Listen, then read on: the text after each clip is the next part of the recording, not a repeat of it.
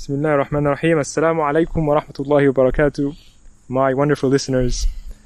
Before I begin, I would like to make it clear that this episode is based off the BBC4 podcast Desert Island Discs, where you imagine you are stranded on an island and you have 8 music titles to choose from. As you can hear, we are sitting outside here with my guest today, an international coach, trainer, and facilitator who works with prominent family businesses in the role of life coach and mentor. He specializes in 3 core areas: leadership development training, life coaching, and family business consulting, drawing on his extensive experience of over 35 years in consulting with multinational corporations, government and business entrepreneurs. This taking place on 3 different continents, where he's taught more than 200,000 managers, administrators, teachers, technologists, and clergy. An ongoing project that he works on is the Standard Bearers Academy, which operates with the vision to provide role models to the world. When talking about his childhood as Muslim in India, he explains, "But the whole matter remained most distastefully with me, and is the first thing I remember even today when I think of school life 40 years ago. It's not human nature," he says, "that we remember pain more than pleasure. And so, through the glow of the good times, rises up the head of painful experience, refusing to be forgotten." Known for his constant smile and hearty laugh, along with his love of nature, adventure, and rich life experiences, we welcome the ever well-known author, Mr. Mirza Yawar Beige. Welcome, kind sir. It's a great pleasure, Omar. I am honored that you think I'm worthy of being interviewed. I hope your listeners agree when we are done with this thing. Absolutely. No, Jazakumullah for being here. Thank you very much. This will be a fun episode. I want us to begin off with what we were saying about growing in India as Muslim, even though these experiences refuse to be forgotten. How do you work on setting them aside? The way is to accept the negative and then to focus on the strength which enabled you to overcome that negative. So not just think about the negative as saying, well, you know what, this happened to me and I was so sad, I was insulted, whatnot, whatever it was. But to say, well, despite this, I was able to get over it. What was that within me? And what is within one, and this is given to all of us, is to be able to focus on our own strengths, number 1. Number 2 is to refuse to accept the other's definition of you. To refuse to accept others' definition of you. Of you. So, for example, if somebody says, you are a donkey, now it's up to me whether I accept that definition and I get angry about that, or to have a good laugh and say, now hold on a second, here is the picture of a donkey, right? Now let me put it next to my face, right? Do I look like that? Yeah. So I make it into a joke because I know I'm not a donkey. So why do I allow that to spoil my life? Now this is I'm giving you a facetious example, but this is true for everything else. So in India, for example, the anti-Muslim feeling, which today in 2020 is very open and right up front. In the time I was growing up, which is in the 60s, late 50s, 60s, it was not so open.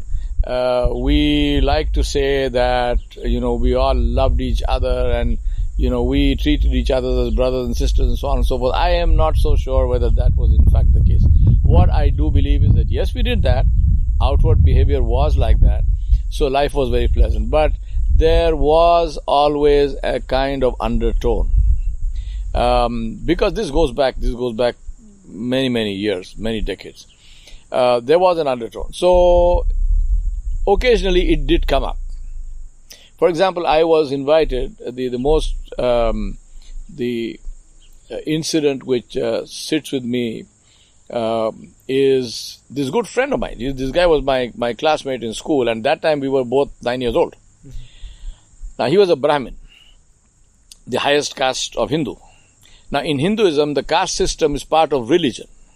So it's not, if a high caste Hindu considers a lower caste, a Dalit, as being unclean, according to his religion, he's not doing anything wrong. That is the religion. Okay, I see. So now, Muslims, according to the Hindu caste system, are even out of the system. So we are not just low caste; we have no caste. So we're partly unclean then. Not partly. You're completely and totally unclean. I mean, you are, they're called malacha, which is you're totally out of it, right? So anyway, now this friend of mine invited me for lunch. So I was very happy. I'm 9 years old, right? So I mean, somebody invites you for lunch when you're 9 years old, you're very happy. So I said to my mom, so and so invited me for lunch, and can I go? So I could see from her face that she was not particularly thrilled about that. But she didn't stop me. She said, go. So I went. Now, even at that age, there's things that I noticed, which is that the two of us had lunch. His mother was there, father was not home, mother was there, but mother didn't sit with us. Now, that could also be part of the culture, because in traditional Hindu culture, traditional Indian culture, the women serve. They don't sit with the men to eat, even if the men are 9 years old. So anyway, just the two of us, we sat and we had lunch. And then we finished, and then we went and sat in the living room. Now, in that process, I noticed that the mother said to the maid servant, there was a servant girl there, she said to her, take that plate and wash it outside. Okay. So now there is a kitchen sink in which everything else gets washed, but the plate in which I ate was washed outside the house, under a tap in the garden. So because you ate from it. Because I ate from it. So the plate becomes unclean, and this plate cannot be mixed with the other plates in the house. Now, this didn't strike me instantly, but it did. I mean, it did sort of. So why are they doing that? I mean, and then of course I knew the answer. I mean, when you grow up in that environment, you always know the answers. But I went home and I told my mother. I said, Mom, this is what happened. And my mother said, that is why I was not very happy that you should go there. But she said, I didn't stop you because these are also realities of life that we must learn if we are living in this country. On this wonderful note, I think it's time for our first song, which you have chosen to be Banana Boat. Can you quickly walk us through why you've chosen this song? Harry Belafonte's Banana Boat is a song that was released the day I was born, 20th of October 1955. So I think that is a good enough reason for me to choose that. Let's hear it.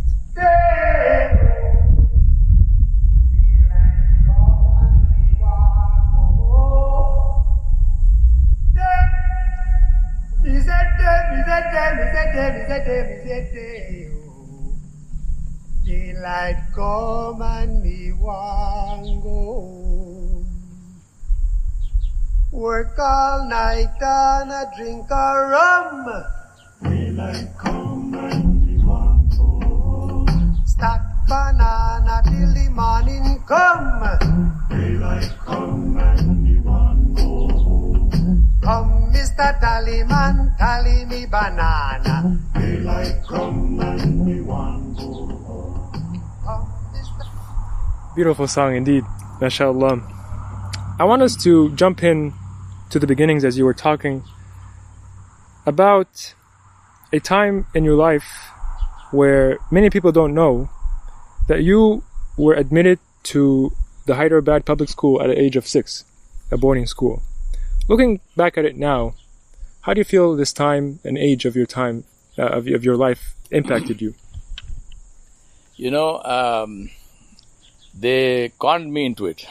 They conned you into it. My parents told me that if you go there, they will give you bread, butter, jam and omelette for breakfast every day. Mm-hmm. And I was 6 years old. I mean, for me that was... What sounds better? Yeah, it was better. So, I agreed. I think they were basically trying to get rid of me. I was probably too too boisterous, or Allah knows what. I mean, by then my parents had 2 other children. So my sister and my brother were there. So I think they were trying to get rid of me. Anyway, so I went off to boarding school. This is Hyderabad Public School is one of 6 boarding schools in India At the time. They are one of top 6, and even today it has a fabulous reputation. For example, Satya Nadella is a graduate of HBS, the CEO of Microsoft. Mm-hmm. Of course, Satya Nadella was 3 years old when I graduated when I left the school, so you weren't talking about him at that time. But anyway, and so also many other people who were graduates of the school. We tend to name only, in today's world, it's interesting, I always think about this, that today we almost exclusively, if somebody talks about somebody great, and it bears thinking and reflection, we almost always talk only about billionaires. We almost always talk only about businessmen or CEOs, right? As if nobody else has any significance. I mean, if you tell somebody, name for me 3 great people, I can almost guarantee you that it will be 3 business billionaires, period. Right? Nobody will name an academic, nobody will name a professor, nobody will name a researcher. Most of us don't even know the names of researchers. So I feel like you're saying a lot of people look at the materialistic means totally. and forget about the character. Yes. Nobody will name a great musician, nobody will name a cleric, a person of religion. Almost nobody. If you say 3 great people, almost invariably you're going to say Warren Buffett, Steve Jobs or Bill Gates, or somebody like this. So now the problem is Jeff Bezos. So let me not forget Jeff Bezos. We all salute Jeff Bezos. Amazon. This is a wazifa. Inshallah. I know. I was in the actual Amazon. Oh, you're right. The river with piranhas. I actually got the opportunity to meet him at school, and I asked him a question. I said, does money bring you happiness? The sort of cliche question. He didn't answer the question. He kind of went around it. But yeah. So anyway, the school was but I enjoyed school. I mean, I don't have any negative memories. I thoroughly enjoyed myself. Interestingly, to this day, I am in touch with at least one of the people who were with me in school at age 6. And with his mother, who was my class teacher, Mrs. Anwar Hussain. He's your best friend. He's my best friend. Oh well, I don't know if he's best friend or not, but he's a good friend. In Nizwar, his name was Nizwar, and Nizwar and I were in class, the same school together. Nizwar's mom was my class teacher, and I'm in touch with them till today. So it was lovely. I enjoyed that. I want us to come back actually to a story you mentioned in your autobiography about the school. Pertaining to the principal, which we'll come back to. But this brings us to the next piece and selection of music, which you have chosen to be Bob Dylan's Blowing in the Wind. What's the reasoning behind this selection? Bob Dylan's Blowing in the Wind is a beautiful piece which brings us back to reality. And Bob Dylan is telling us, really look at the kind of society that we have created. Which nobody is happy with, including the so-called great billionaires. They are not happy with the society that they themselves have created, because they have to surround themselves with multiple, layers of security. They cannot walk safely somewhere. They have to be guarded. I mean, what kind of society is that? And Bob Dylan is saying that we are the creators of this thing, and the answer is blowing in the wind. I mean, it's not a secret.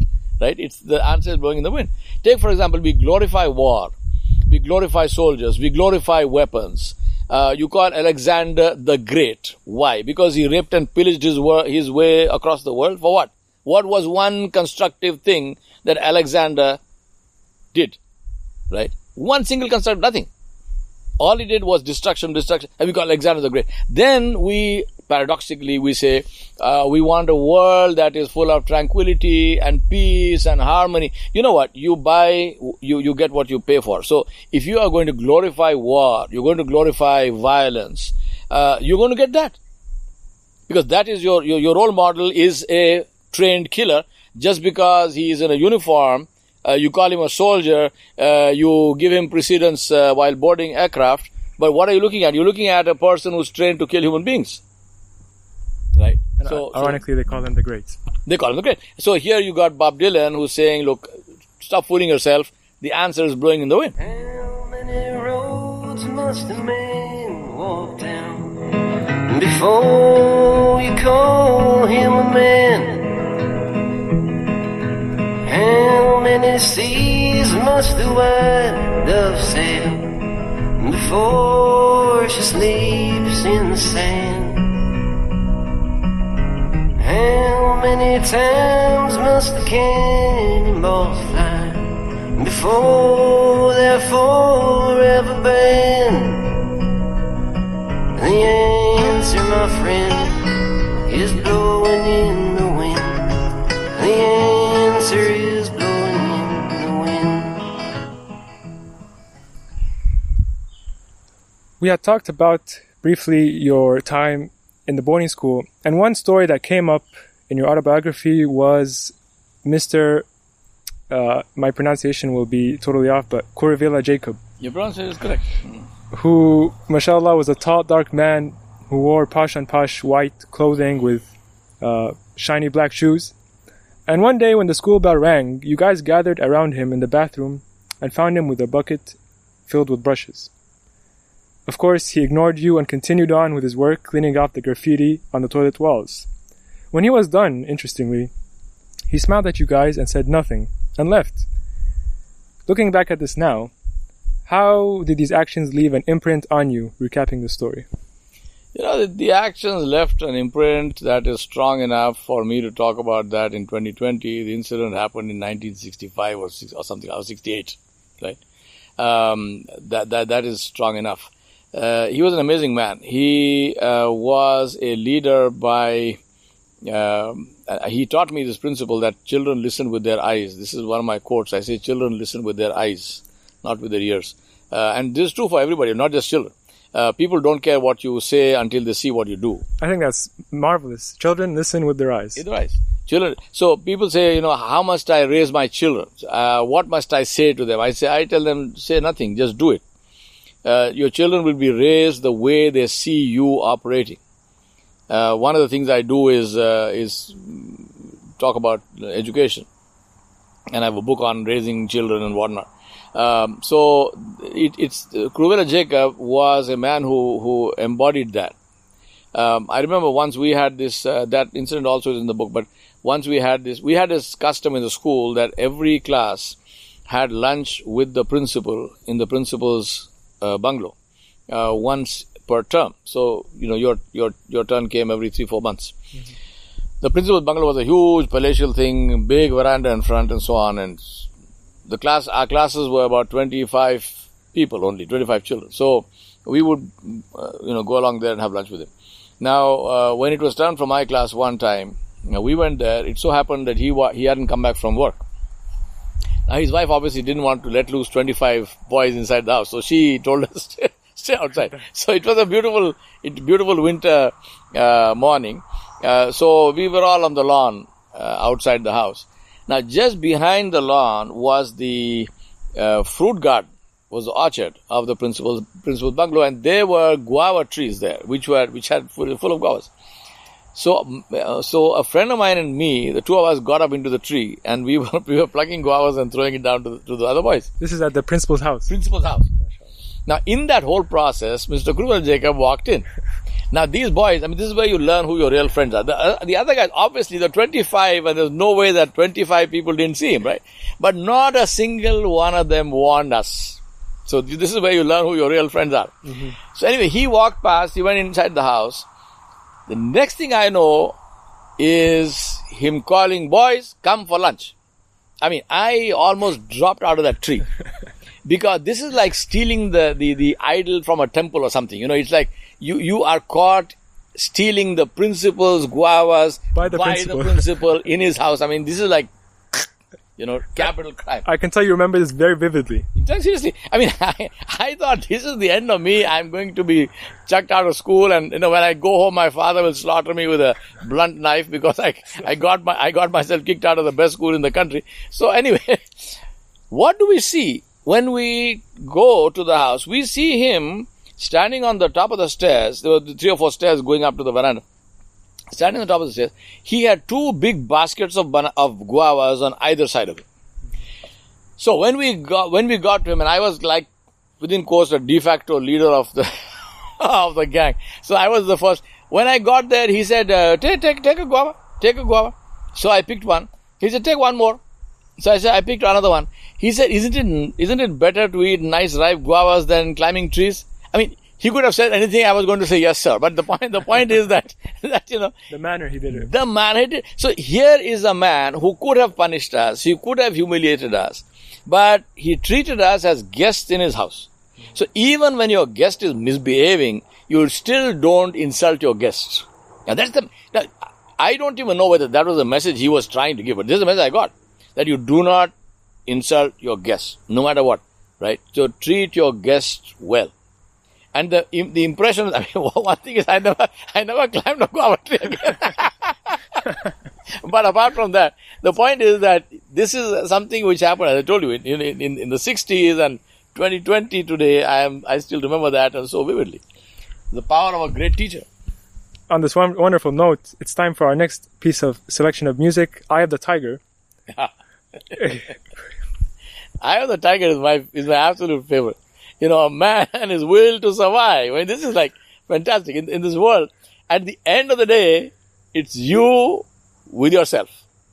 Right? Well, you were certainly with yourself on the guava tree up there, getting the guavas.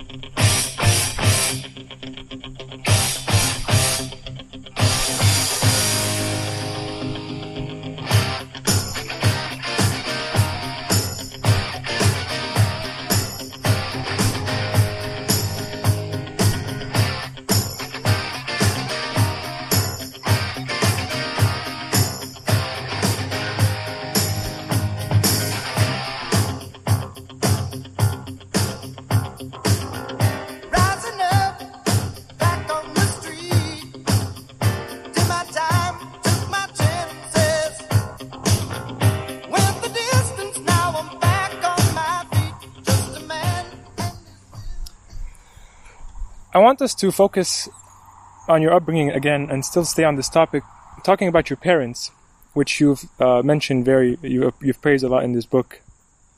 At one stage, you mentioned, and this is in the beginning of the book, that you lived in relative terms a poor, as you chose it, a poor kind of life. And you expressed that the lack of resources was a source of benefit. Tell me more about the statement. When I say poor, I mean, alhamdulillah, it wasn't as if we was hurting for money to eat food or something like that. It wasn't that. Poor in the sense that we had, and this is true for not just for me, but I think more or less my generation, we had almost zero spending money. Believe it or not, I mean, I might sound stupid, but for a long time in my life, I did not know the term pocket money. I didn't know anyone who had pocket money. I didn't get pocket money. So I wasn't even missing pocket money. So it was not, you wanted something, you went and asked your parents, number one. Number two is, we didn't go buy stuff because we had no money. And parents just didn't buy stuff for us. So, because I was the eldest, usually I got all the new stuff and my brother got to wear my hand-me-downs, right? I mean, he remembers it all his life. I can relate, I'm also the older brother, yeah. Alright. So this is how life was. We had no gadgets. I mean, there weren't any gadgets around anyway. I mean, the only gadget was, the only entertainment gadget was a radio. The only medical gadget was an X-ray machine. Incidentally, if you got sick, that's it. X-ray was the absolute ultimate that you got. Right? There weren't anything else. A telephone was something that sat on a desk and it was wired into the wall. And you had a a rotary. And I just want to picture, I mean, you would sit together around the radio with your father and mother and listen to the news. Yeah. Especially when something major. major We would listen to the news. We would sit. My father had this, almost it was like a daily custom. In the evening, we would all sit around and we would listen to the news. We also listened to a radio station from Sri Lanka, from those days it was called Ceylon, from Colombo, and it was called Binaka Geetmala. So it was Radio Ceylon, Binaka Geetmala, and the presenter was a man called Amin Sayani. Remember this very well, mashallah. Yeah, and they played movie songs, Indian movie songs, and of course the hot favorite was Muhammad Rafi. One of the finest, we call them Hindi songs, but these are actually Urdu songs. But he was one of the finest Hindi song singers of all time. Muhammad Rafi was absolutely fantastic. Lata Mangeshkar was another one, and there was a lady. So Radio Ceylon, Binaka Geetmala. This is what sometimes we would listen to, and then we would listen to the news. And interestingly, my father had this way where he would discuss news with us, and we were all little kids. I was the oldest, and the oldest that I got to at that time of my life was about, I think, age 15 or 16. So all my other siblings were younger than that. But my father discussed news with us. He discussed politics with us. One of the earliest memories I have is my father discussing the Palestinian situation. And something that he said that my greatest wish is to go and work in Palestine. He was a doctor. My greatest wish is to go and work in Palestine as a doctor to help the people. And he never got to do that for a number of reasons. But the point is that this is what he always said. His heart was with the Palestinian people and with what they have. And this time we talk about 60. This is a never-ending story. May Allah protect everyone everywhere. So that is what we used to do. The other thing that my father and mother used to do together, all of us as a family, was my father would recite poetry. And he would recite Ghalib's poetry, and he would recite Muhammad Iqbal's, Allama Iqbal's poetry, and especially Iqbal's poetry. My father, he knew, literally hundreds and Allah knows how many lines of poetry, hundreds, probably thousands, Allah. Anyway, so he would recite this poetry, and he would then also explain. And sometimes, if he wasn't able to get a word correctly, my mother would correct him, because my mother's knowledge of Urdu was even better than my father's. So this is the kind of conversation we had. I mean, alhamdulillah, it was a very unique environment. The third thing that my father used to do was to give me books to read. He would get some book and he used to read 2 or 3 books at a time. I do the same. I read 2 or 3 books at a time. Really? Yeah. So it's a very good exercise also for your mind, because you have to keep these 3 storylines separate in your mind and, be able to link and all that. So he would give me a book. And then after a few days he would come and say, have you finished it? I said, yes, I have to. So tell me, what do you think about it? So now I would, initially, obviously I didn't do it a second time, but initially the author said, he said, no, I don't want to know what the author said, because I read the book before you read it, so I know what the author said. I want to know what you are saying.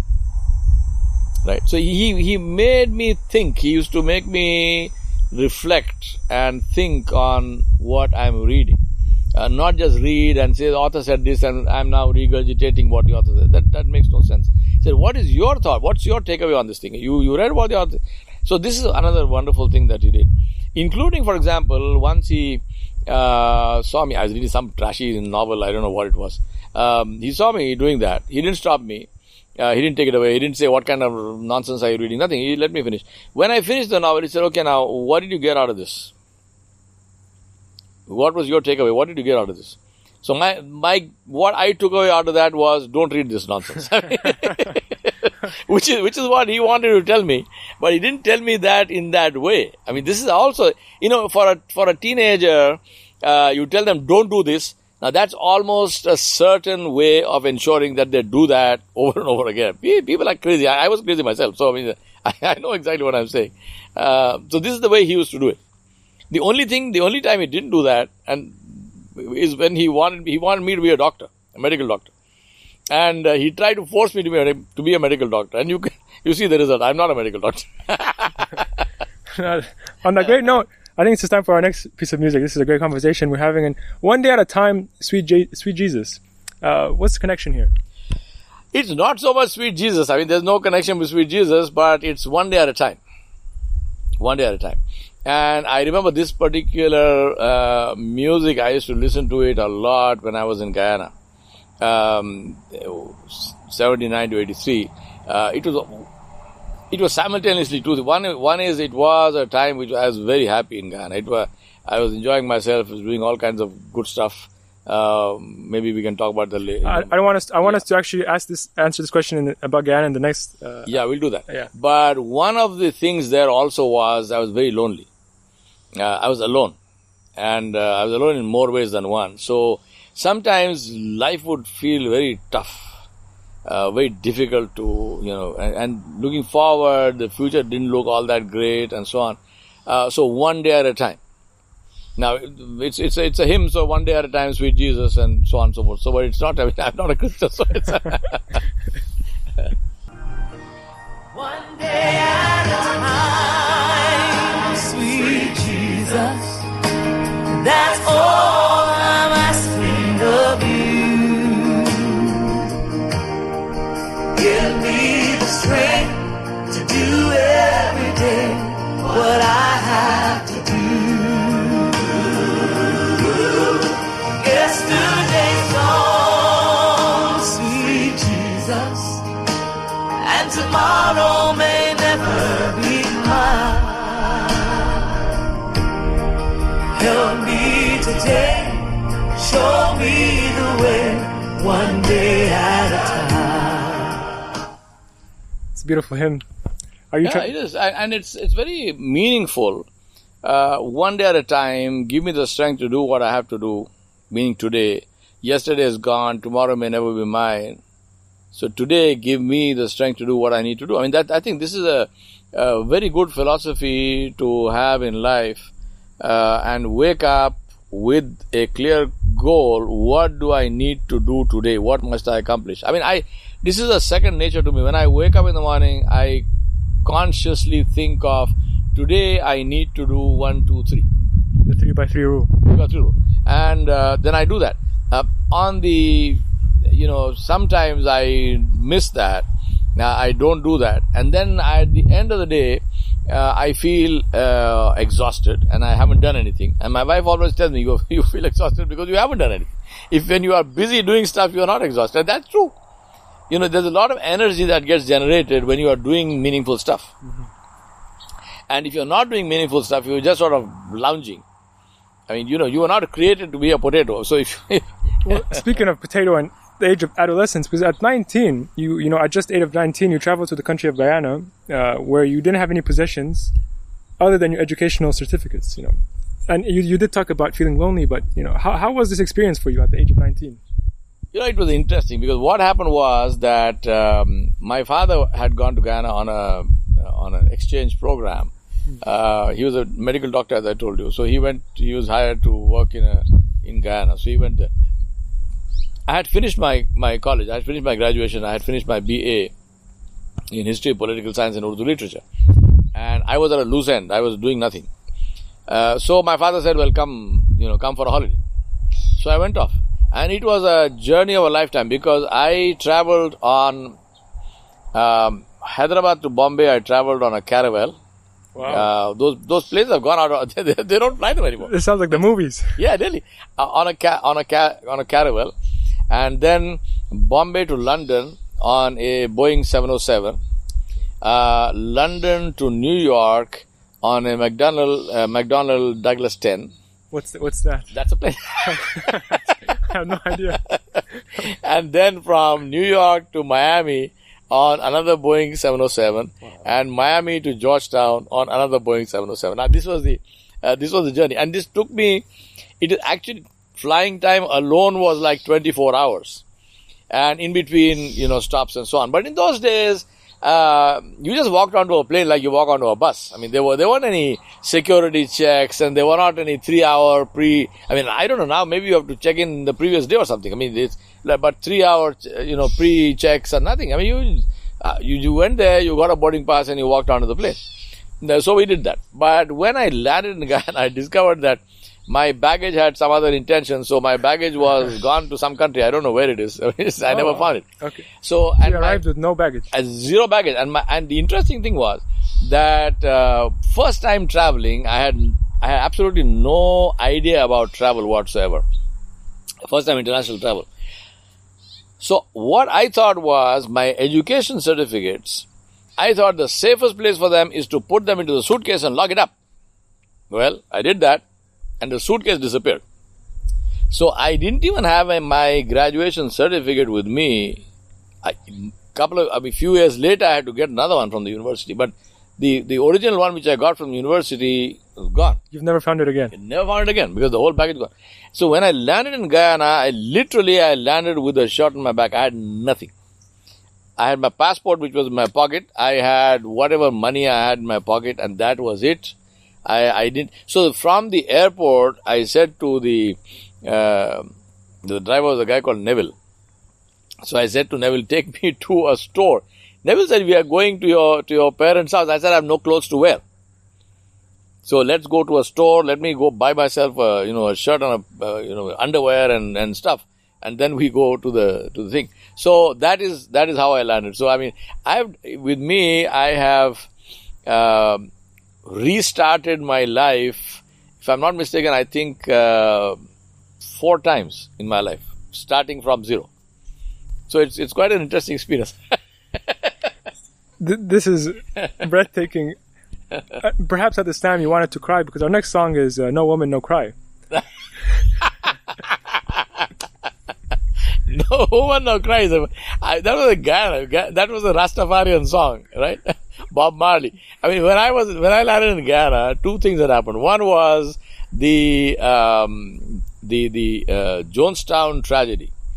There was this guy, this American guy, within quotes, God-man, priest or whatever it was. He started a commune in a place called Jonestown in Guyana. And he had, if I'm not mistaken, about 300 plus people in that, men, women, children, whatnot. And he convinced them all to commit suicide. What year was this? And they did. This was 79. So this happened in 78. So he made this, concoction. They put poison in that and they all did that. So, but these 300 plus Americans, they died.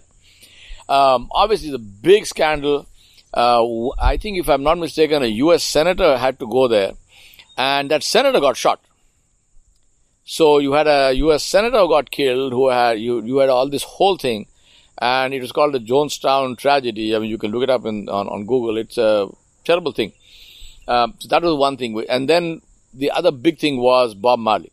So it was the Rastafarians, dreadlocks, Bob Marley, and then of course in those days, smoking hash, marijuana. So it was, I never smoked marijuana, but Bob Marley was the thing. And one of his very, very popular song was No Woman, No Cry.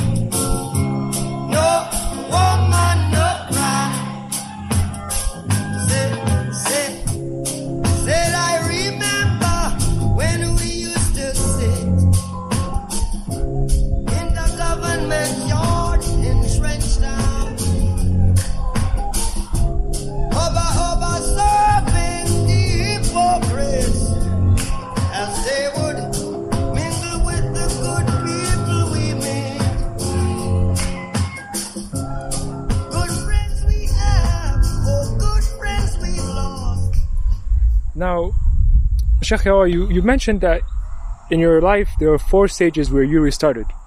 Would you like to walk us through these periods briefly? Yeah, okay. The first time I restarted, I mentioned already when I went to Guyana, and it was completely unexpected. I mean, I wasn't expecting to land there without my luggage, so I can't claim credit for that, but it happened. So that was starting from scratch.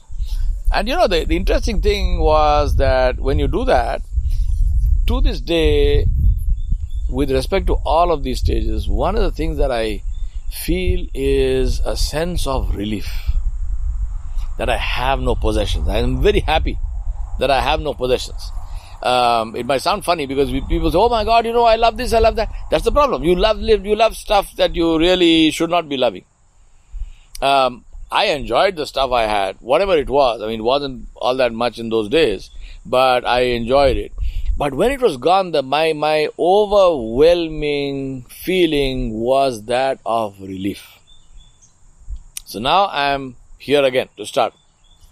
So that was one. Second one was when I returned from Guyana to India. I didn't lose all my stuff, but I spent 5 years in Guyana, and I came back to India with one suitcase. So it was like, again, from zero. And I came back to India, no job, almost zero savings, because Guyana currency by then was practically worthless. So, I mean, when I got to India, it was, whatever I had so-called saved was almost nothing. And then I had to restart. So I got myself a job and whatnot. So I, again, restarted. Then, when I finished 10 years in tea planting, tea, coffee, cardamom, rubber, my net savings at that time were the equivalent of $3,000. After 10 years of working. And I started my consulting business, my seed capital was $3,000. And then in 97, I came to America. Again, with 2 suitcases. We had a house full of books which we gave away. We had all kinds of stuff. We had a house full of furniture because all of this we had, built up. We gave away. I mean, because it has almost no...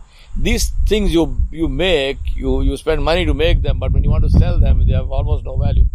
So we decided, instead of selling them and getting some pittance for it, let's give it to somebody who needs it. I mean, they're happier with that. They'll maybe give you dua. When you say we, this is you and my wife. Yeah, me and my wife. And so, alhamdulillah, I have a wife who's on the same mental, thing with me. So we're going to come to your wife. We'll come to your wife after this song, El Condor Pasa. What does it mean, El Condor Pasa?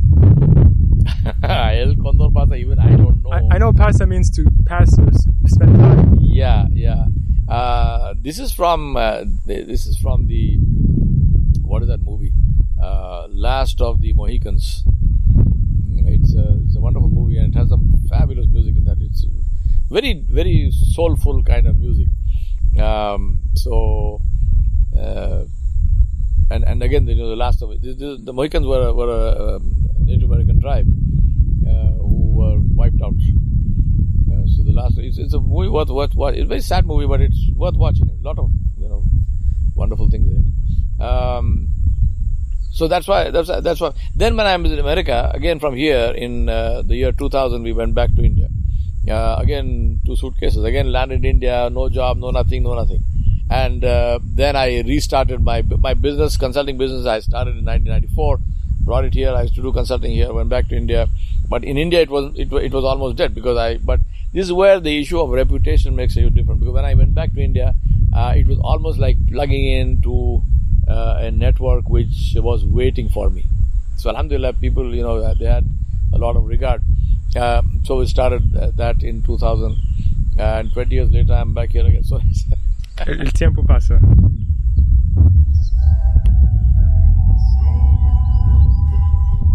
Yes, I would. If I could, I surely would.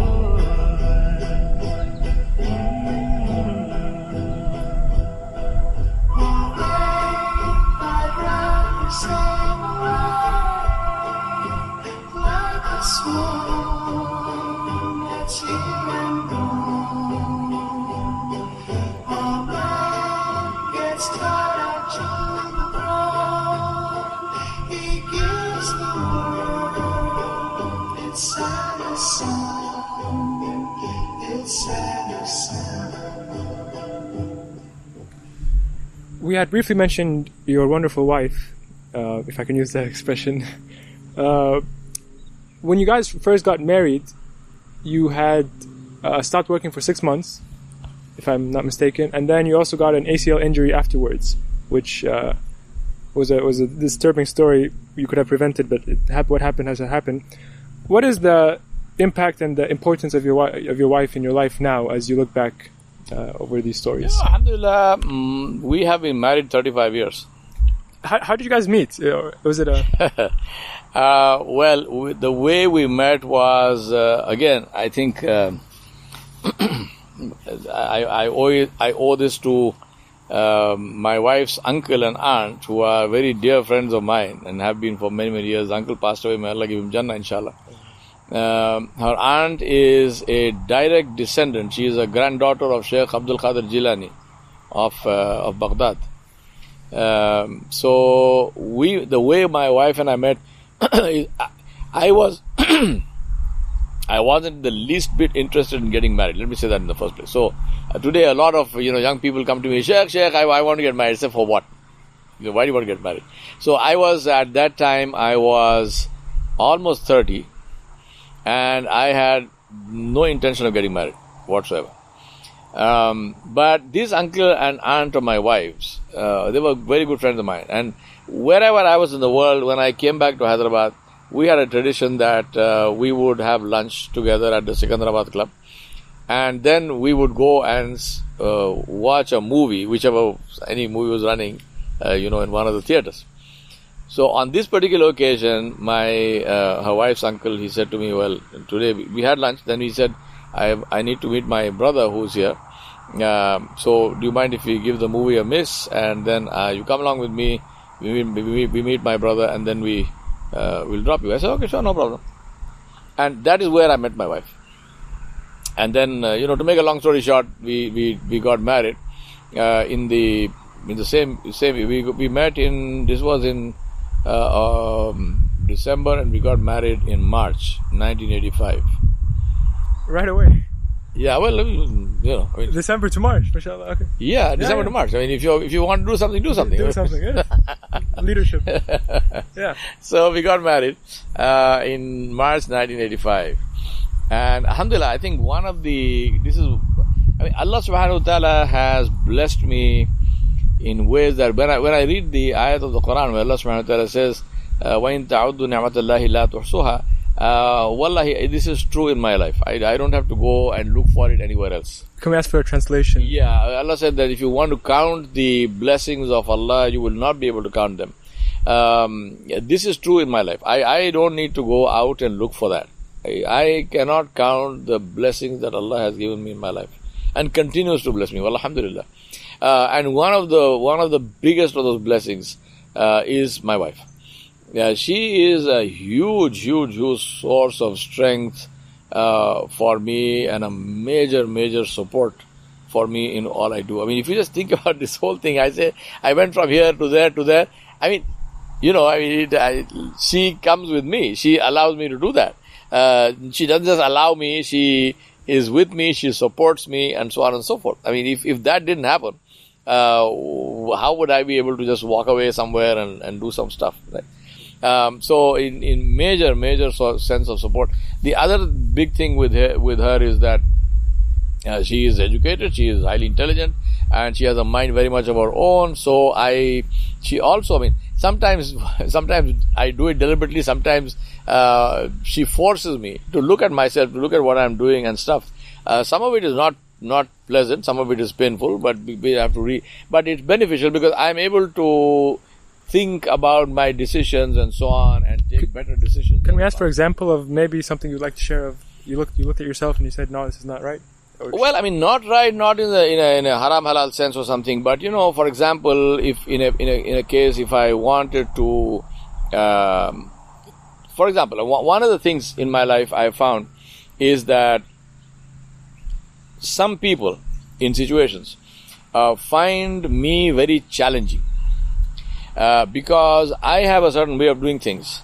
I focus almost dogmatically on quality. If something is not number one quality, according to me, I'm not satisfied. Now, there have been several instances in my life where people who worked with me find this challenging, because they are happy with a lower level of quality, and they feel threatened, within quotes, by working with me, because I'm pushing them either directly or indirectly to doing more than what they would otherwise have done. So sometimes that becomes very irritating, and I would probably have retaliated or responded in a particular way to somebody. But my wife she says to me in one particular case, she said, never criticize so and so. Don't say anything negative about that person, because it does not reflect well on you. People will not understand why you are criticizing that person. They will think it is jealousy. I know it is not jealousy. I know you are becoming impatient because that person is not delivering quality, but find some other way of doing that. Now, this is a very important thing. I mean, if you, ideally speaking, left to myself, I would have had a blast blasting the other person. I mean, I would have enjoyed doing that, believe me. But it would not be the best thing to do. So things like this, which, over time. The other thing also which happens is that, alhamdulillah, we are, in the course of all of this, we have our own house, own home in India. We've actually 2 flats. And the biggest thing is we don't owe any money to anybody. So 0 debt, and so on and so forth. But at the same time, I don't have a Ferrari. I don't, and stuff. I don't even want a Ferrari. But I'm just saying that in terms of, within quotes, stuff, my wife doesn't have she's not dripping with diamonds or pearls. But the thing is that the mental framework, she also doesn't want to drip with diamonds and pearls. At least she never told me she wants to do it, which is a good thing, but I don't have the money to buy that. But the point I'm saying is that this kind of emotional support is, to me, the essence of marriage. They often say that when you bless so much, you might have a secret with Allah. And this brings us to the next selection of, I don't know if we should say music, but do you have a secret with Allah, Sheikh Yawar? When I heard that song for the first time, I thought about the same thing. I said, what is my secret with Allah? The poet, I'm sure, means secret with Allah, meaning something good that you did which only Allah knows. But I make dua and I say, Allah, my only secret is my sins. Are those sins which you covered. And they are a secret because you made them a secret. So my secret with Allah is my sins which only Allah knows. And I bring that to Him on the Day of Judgment. And I say, Allah, this is my gift to you. My sins which you covered. And I bring this to you because you are the most forgiving. That's why I bring them to you. So that's my secret with Allah.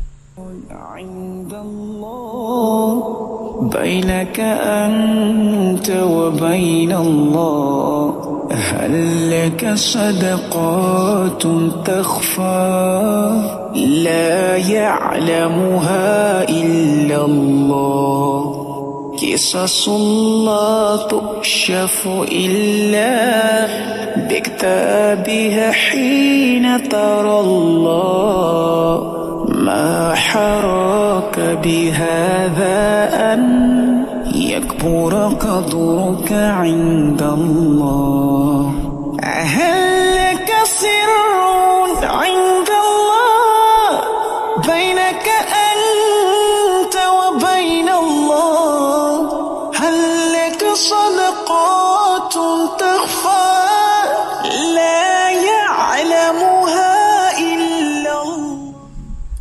As we sit outside now in the beautiful nature, as we hear the wind and the planes and the lawnmowers, I've come to really understand that you have a sort of magnificent, gorgeous, humongous love for small birds.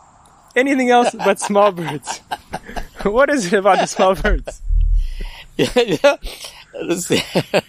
That's a good one. Seriously, I find small birds very inspiring. And in America, I think the most inspiring creature on this land, this beautiful land which Allah has blessed so much, is the black-capped chickadee. It's a little bird that big with a black cap on its head. And I see them in the winter. I just want to say, when we say small, it's smaller than your palm.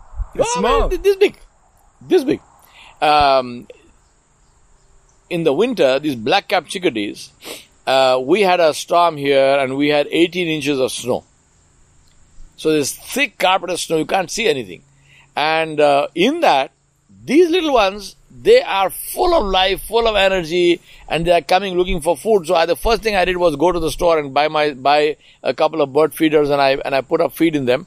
And these birds were at that feed and they're eating, and I'm hoping they're making dua for me. But I'm saying, imagine the courage of those things in that winter, minus 20, I don't know what the temperature was. How does Allah keep them alive even? How don't they just freeze and drop as bits of ice?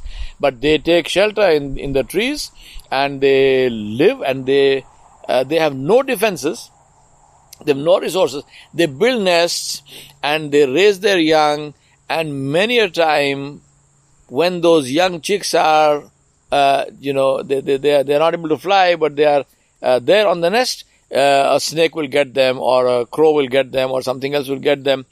Something will eat their eggs. Maybe there's a storm and the whole thing has blown off. What do? Do they go into depression, or do they have to eat Prozac or something? No. I mean, those birds start all over again. So I'm saying this is such an example of fortitude, of integrity of spirit, of hard work, of not allowing the environment to drag you down. No way. Let the storm come. Let whatever come. I do what I have been created to do. And I think this is the small birds are such a fabulous example. Small birds with a big meaning. Small bird with a big meaning. Small birds with a big meaning. And this actually brings me to a similar question, an experience you had where you had hunted by pronunciation, a chital sag, or is a type of deer with a friend, and you had gone back to your uncle, and it was night, and you had shot it, and unfortunately it was too late, so you were afraid to bring it back. And just to give the story, that your uncle told you to bring it back because it was not right to leave a dying animal. However, I want to focus more rather on the night you spent with your friend. You guys decided, let us sleep the night and go in the morning. And you say in your book, I had discovered that if you consciously decide to be one with your surroundings, you stop feeling hot. Don't ask me for the physics of it. I'm going to ask you for the physics of it, because this is a beautiful sentence. What do you mean here? Seriously, I mean, I have lived in environments which are very challenging to say the least. In India, for example, when I used to spend my entire summer vacation in this forest on the bank of this river called Kadam with my uncle. Uncle meaning not related uncle, but my father's friend, Uncle Rama. That's a blue jay making his presence felt. Oh, that's a blue jay. Yeah, that's a blue jay. Yeah. Because the sound of the pitch. Yeah. He's screaming for generally the noisiest. Anyway, so the summer in that place, you get temperatures which go up to 47, 48 degrees Celsius. And it's humid too. Not Fahrenheit, Celsius. Wow. It's also humid. It's almost 120 Fahrenheit. Almost 120 Fahrenheit. Yeah. And there's no electricity. So forget about air conditioning. I mean, there's not even a fan. Now, how do you live in that? I can't imagine what that's like. Yeah, but it is to accept it psychologically, to say, yes, it is hot. So what? And then focus on the small thing. The small thing is that you sweat. And when you sweat, there's a little bit of breeze and it feels so nice and cool. Cooling. Yeah. So that is the secret of feeling oneness. Oneness. Speaking of nature and civilization, your next song is The Trade Winds. This is our final song here. Why this selection? Which one is that? I need to listen to the We shall listen to it. No, absolutely. Yeah.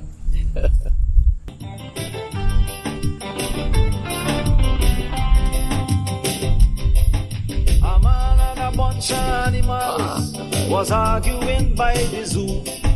The man tell them, I am civilized, I am superior to you. The donkey say, listen man, like something wrong with your brain. Sit down and pay attention while I explain. He say, man, you just call me jackass and say how I stupid. But when I don't feel the walk, I ain't walking. No no matter how you beat me.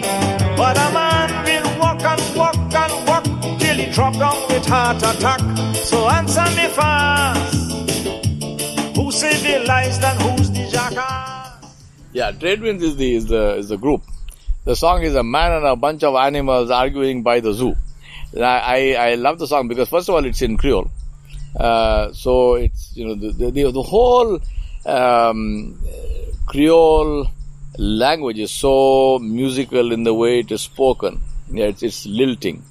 Second thing is this one and Harry Belafonte's song, which we began with, which was a Banana Boat. Both are what is called calypso music. Calypso. So again, the beauty about calypso music is it is very topical. It's not talking about my beloved whose face is like the moon kind of stuff. This is real political stuff. In many cases, it is things that are happening in society at the time. They address sometimes very key issues and so on. So I really like the idea of that. So here he's saying, here's a man who is in a zoo. He's arguing with the animals, and he's saying, "I'm more civilized than you." And the songwriter, he takes one animal at a time, 3 or 4 of them, starts with the jackass, who proves to the man that the jackass is more civilized than you, than a human being. So basically he is looking at, the song is forcing you to look at how do you define being civilized. So if you think about it in today's terms, is killing people civilized?